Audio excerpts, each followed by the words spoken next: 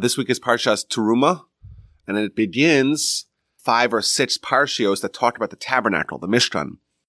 After Sinai, about a half a year later, the Sinai experience, they're still at Mount Sinai, they start this massive fundraising campaign. And they fundraise an enormous amount of gold and silver and all kinds of precious materials. And they begin to build this amazing structure that's going to be traveling with them. It's called the Mishkan. It's called the tabernacle. And it's going to be the nucleus of the future temple. And it's going to have all these vessels where they do all the sacrifices and all the worship. And this is the first parsha. The word Terumah, in fact, means fundraising. God tells Moshe, begin the fundraising process. We need an enormous amount of materials, and we want the Jewish people who are interested in supporting the project to partake and participate in it. Now, there's an interesting thread found throughout all the commentaries on various vessels. And when they talk about, let's say, the menorah, and then there's the shulchan, which is the table, and then there's the mizbeach, the various altars. There was a small altar made out of gold. There was a massive altar that was made out of, it's called Adama. It's made out of earth. And, of course, the holiest of the vessels is the Ark, which is in the Holy of Holies. So the Talmud tells us something really interesting. If you notice that there's 3 vessels in this week's parsha that it tells us, God tells Moshe to make a crown around it. And those 3 are the shulchan, which is the table on which they put the showbreads. It's this golden table with a golden crown around it. And then there's the golden altar, which is a small little altar, like a little block with a crown of gold around it. And finally, if you look at the Ark itself, it's a box, a golden box. Inside the box, there's a piece of wood, but then it's covered with gold as well. So you wouldn't even know that there's wood in it. On top of it, there's the cover, and there's the ring around it, and there's the cherubs on top. So the Talmud says, well, there's 3 vessels out of all the vessels in the temple, in the tabernacle, that have a crown around it. What's the significance of these 3 crowns? So the Talmud says something really interesting. I think that this does bring this whole idea of the tabernacle a little bit closer to home. It says that the crown of the mizbech, the crown of the altar, that crown was given to Aaron and his descendants. The altar is representative of the Kohen and the Kohanic family, and that crown of glory was given to Aaron and his children. There's no way for any one of us who are not Kohens to get it. The crown of the table, that crown was given to King David. That refers to the monarchy, to the kingship of the Jewish people. The table is, of course, we put the breads. That's representative of the monarchy of the nation, and that's given to David. Again, that's not for us unless we're descendants of King David. However, the final crown of the Ark, that is waiting for anyone to come grab it. That refers to the crown of Torah, and Talmud says that's the greatest crown, and that is open and waiting for anyone who wants to come seize it.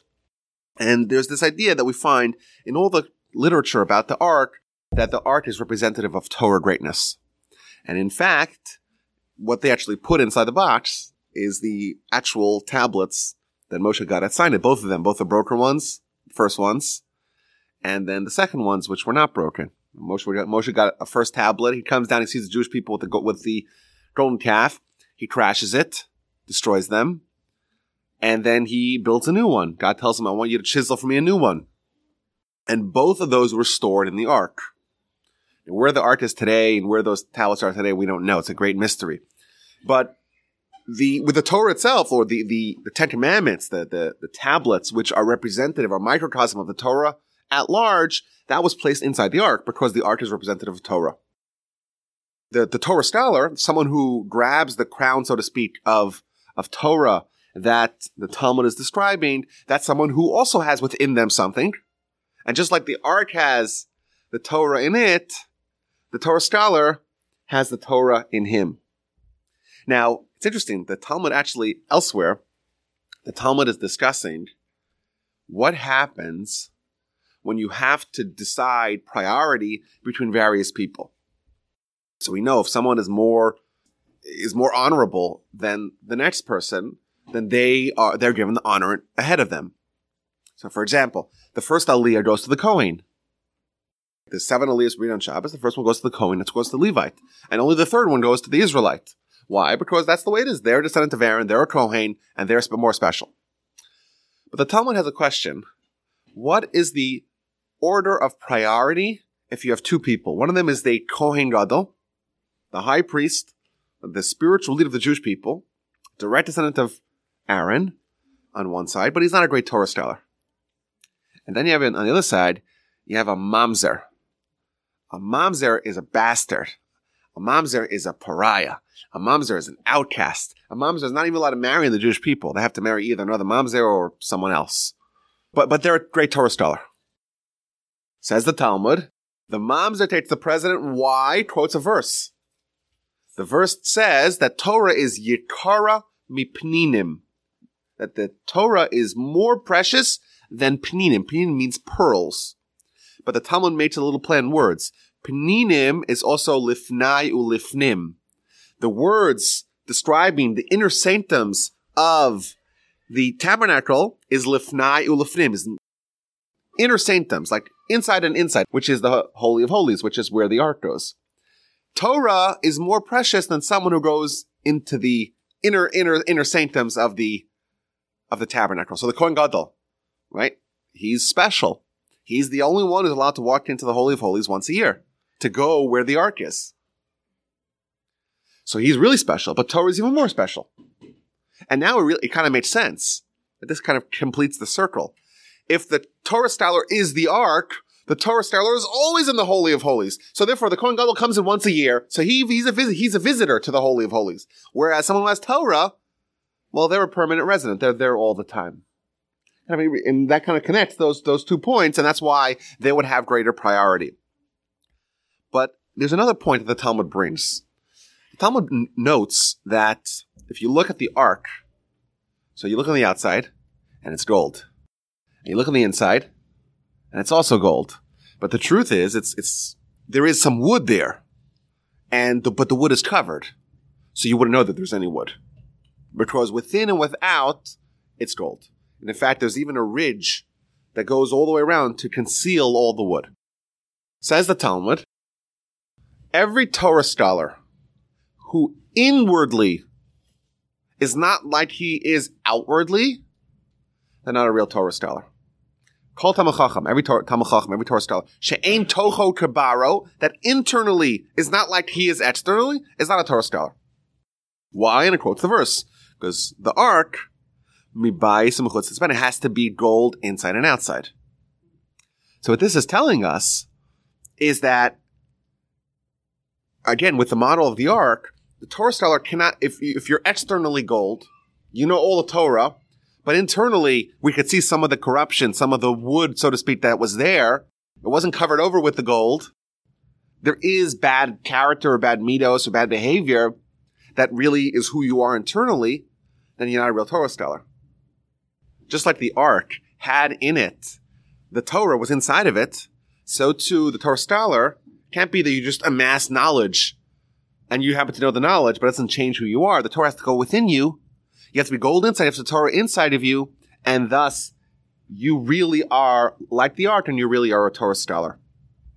And I think it's interesting to think about how this works. What this is telling us is that our relationship with Torah is not one of a student, per se. We're not saying, okay, teach me stuff that I don't know. Tell me something I don't know. That's not what it is.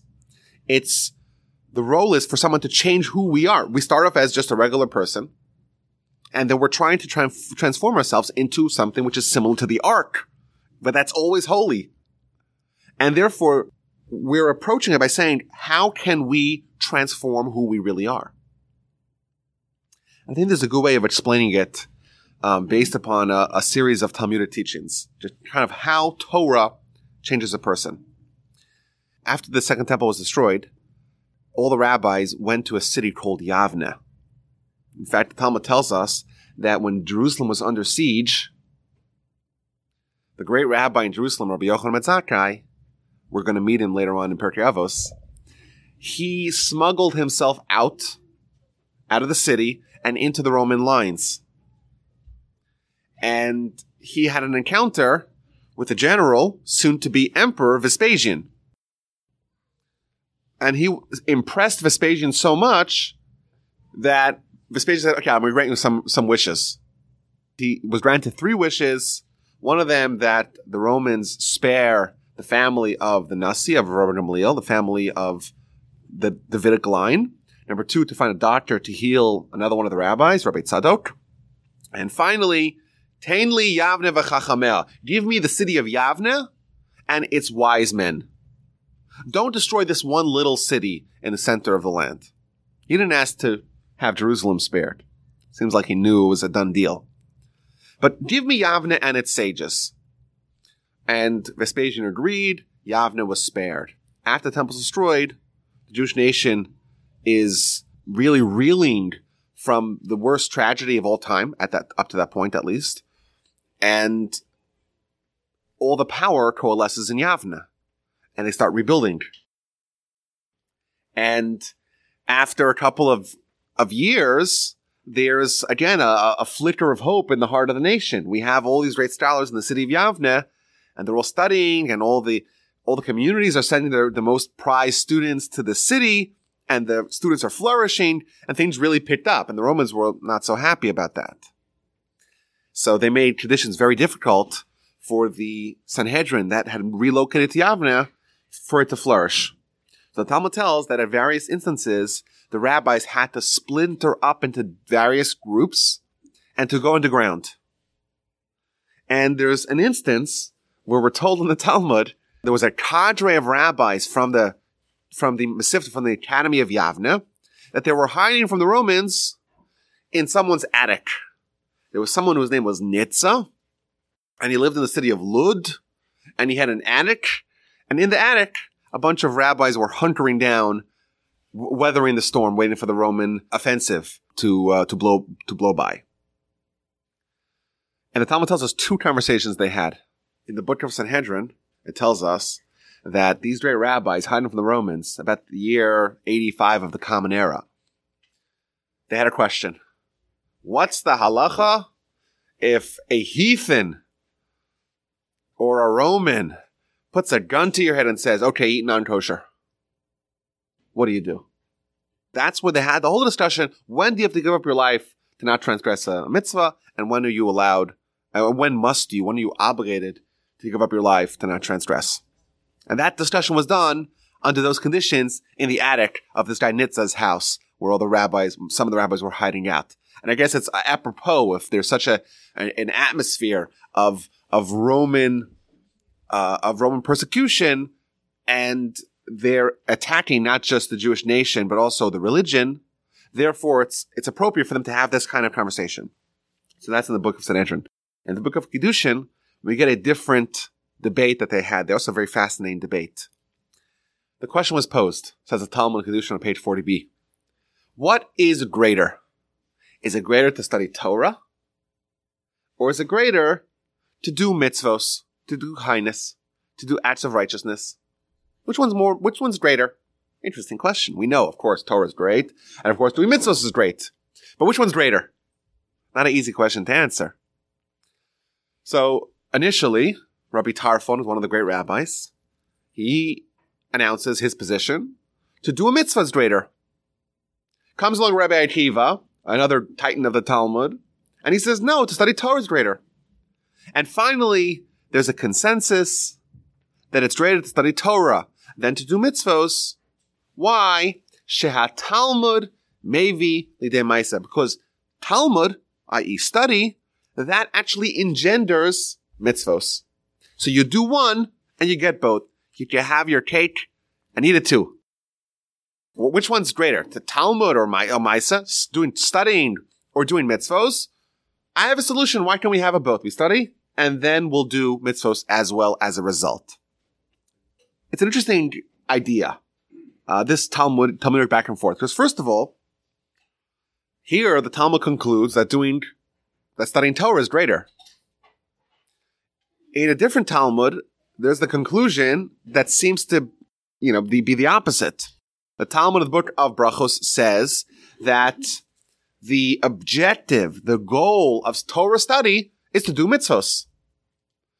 So which seems to say that, well, which one is more primary? It seems that this doing mitzvahs is more primary. And here it says studying Torah is more primary. Question number 1. Question number 2. How could the Talmud assert that studying Torah will necessarily bring about to doing mitzvahs? Maybe it's not true. Is it not possible for someone to study Torah and not do mitzvahs? Why not? And thirdly, the conclusion of the Talmud, that, so to speak, moots the whole argument. If it's true that Talmud brings to action, so you do Talmud, you get action. You study, you get mitzvahs. Well, if that's the case, then what's the argument to begin with? How could anyone disagree and say that Talmud is that Talmud is not greater? Of course, Talmud is greater because you get both. Those are some of the questions. I think from this debate, this dialogue, we could really see what do the sages mean when they talk about Torah study. So the question was posed. Okay, I can only do one. I can study Torah, do mitzvahs. Which one should I do first? Which one has greater priority? Says Rabbi Tarfon, okay, well, what's more important? What's the goal? The goal is certainly, like the Talmud says in Brachos, the goal is to do mitzvahs, to become a person who does mitzvahs. And therefore, if you have to choose a Torah or mitzvahs, do the goal. Says Rabbi Tiva, yes, that's true. The goal of Torah is to do mitzvahs.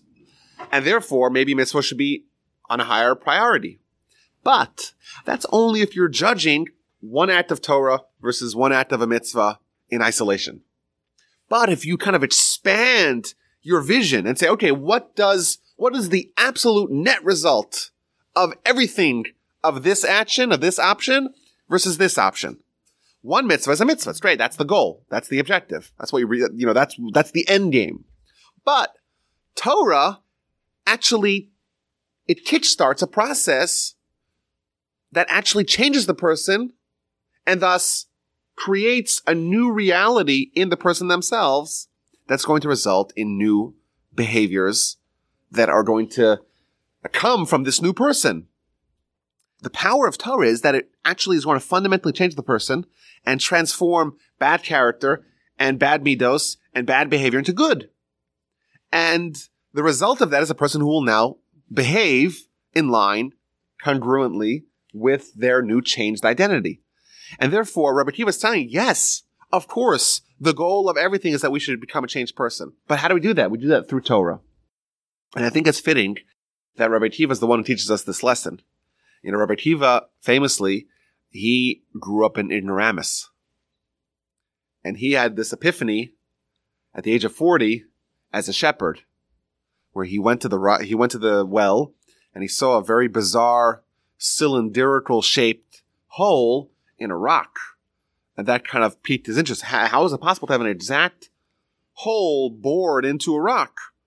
And someone pointed out that there's a little stream of water that's dripping at that same spot. After many, many years, it's going to slowly penetrate the rock. Says Rabbi Akiva, if water, which is soft, can penetrate a rock, which is hard, Torah, which is hard, can certainly penetrate my heart, which is soft. So this sounds like a nice play on words, and therefore he did dedicate himself to study Torah. But what's he really? So if you think about it, he's building for us a model of what Torah study is. Torah study is that water that penetrates the rock. Says the Talmud, initially, we start life, we have a heart made of stone. And the Torah is there to kind of penetrate and to transform the stone and to replace the stone heart with a different kind of heart, a heart of purity, a heart of holiness, a heart of Torah. And as a result of that, well, you have different hearts, so you're going to operate differently. Therefore, Rabbi Akiva is one who says, no, the objective of Torah is for someone to be changed. And thus, if you follow the guidance and the counseling of achieving that the internal and the external are the same, your goal internally and externally, if you allow the Torah to come within you, like the ark that harbored Torah within it, if you do that process, then you'll be a changed person. And then you'll exhibit externally and internally the same characteristic because that's who you are. And if you go that model, the Torah indeed will bring you to action, and you indeed will be someone who is greater than the high priest. You're not a occasional annual visitor to the Holy of Holies. You're there all the time. And indeed, you will be worthy of having the crown of Torah affixed upon you, the crown which is even greater than the crown of kingship and the crown of priesthood.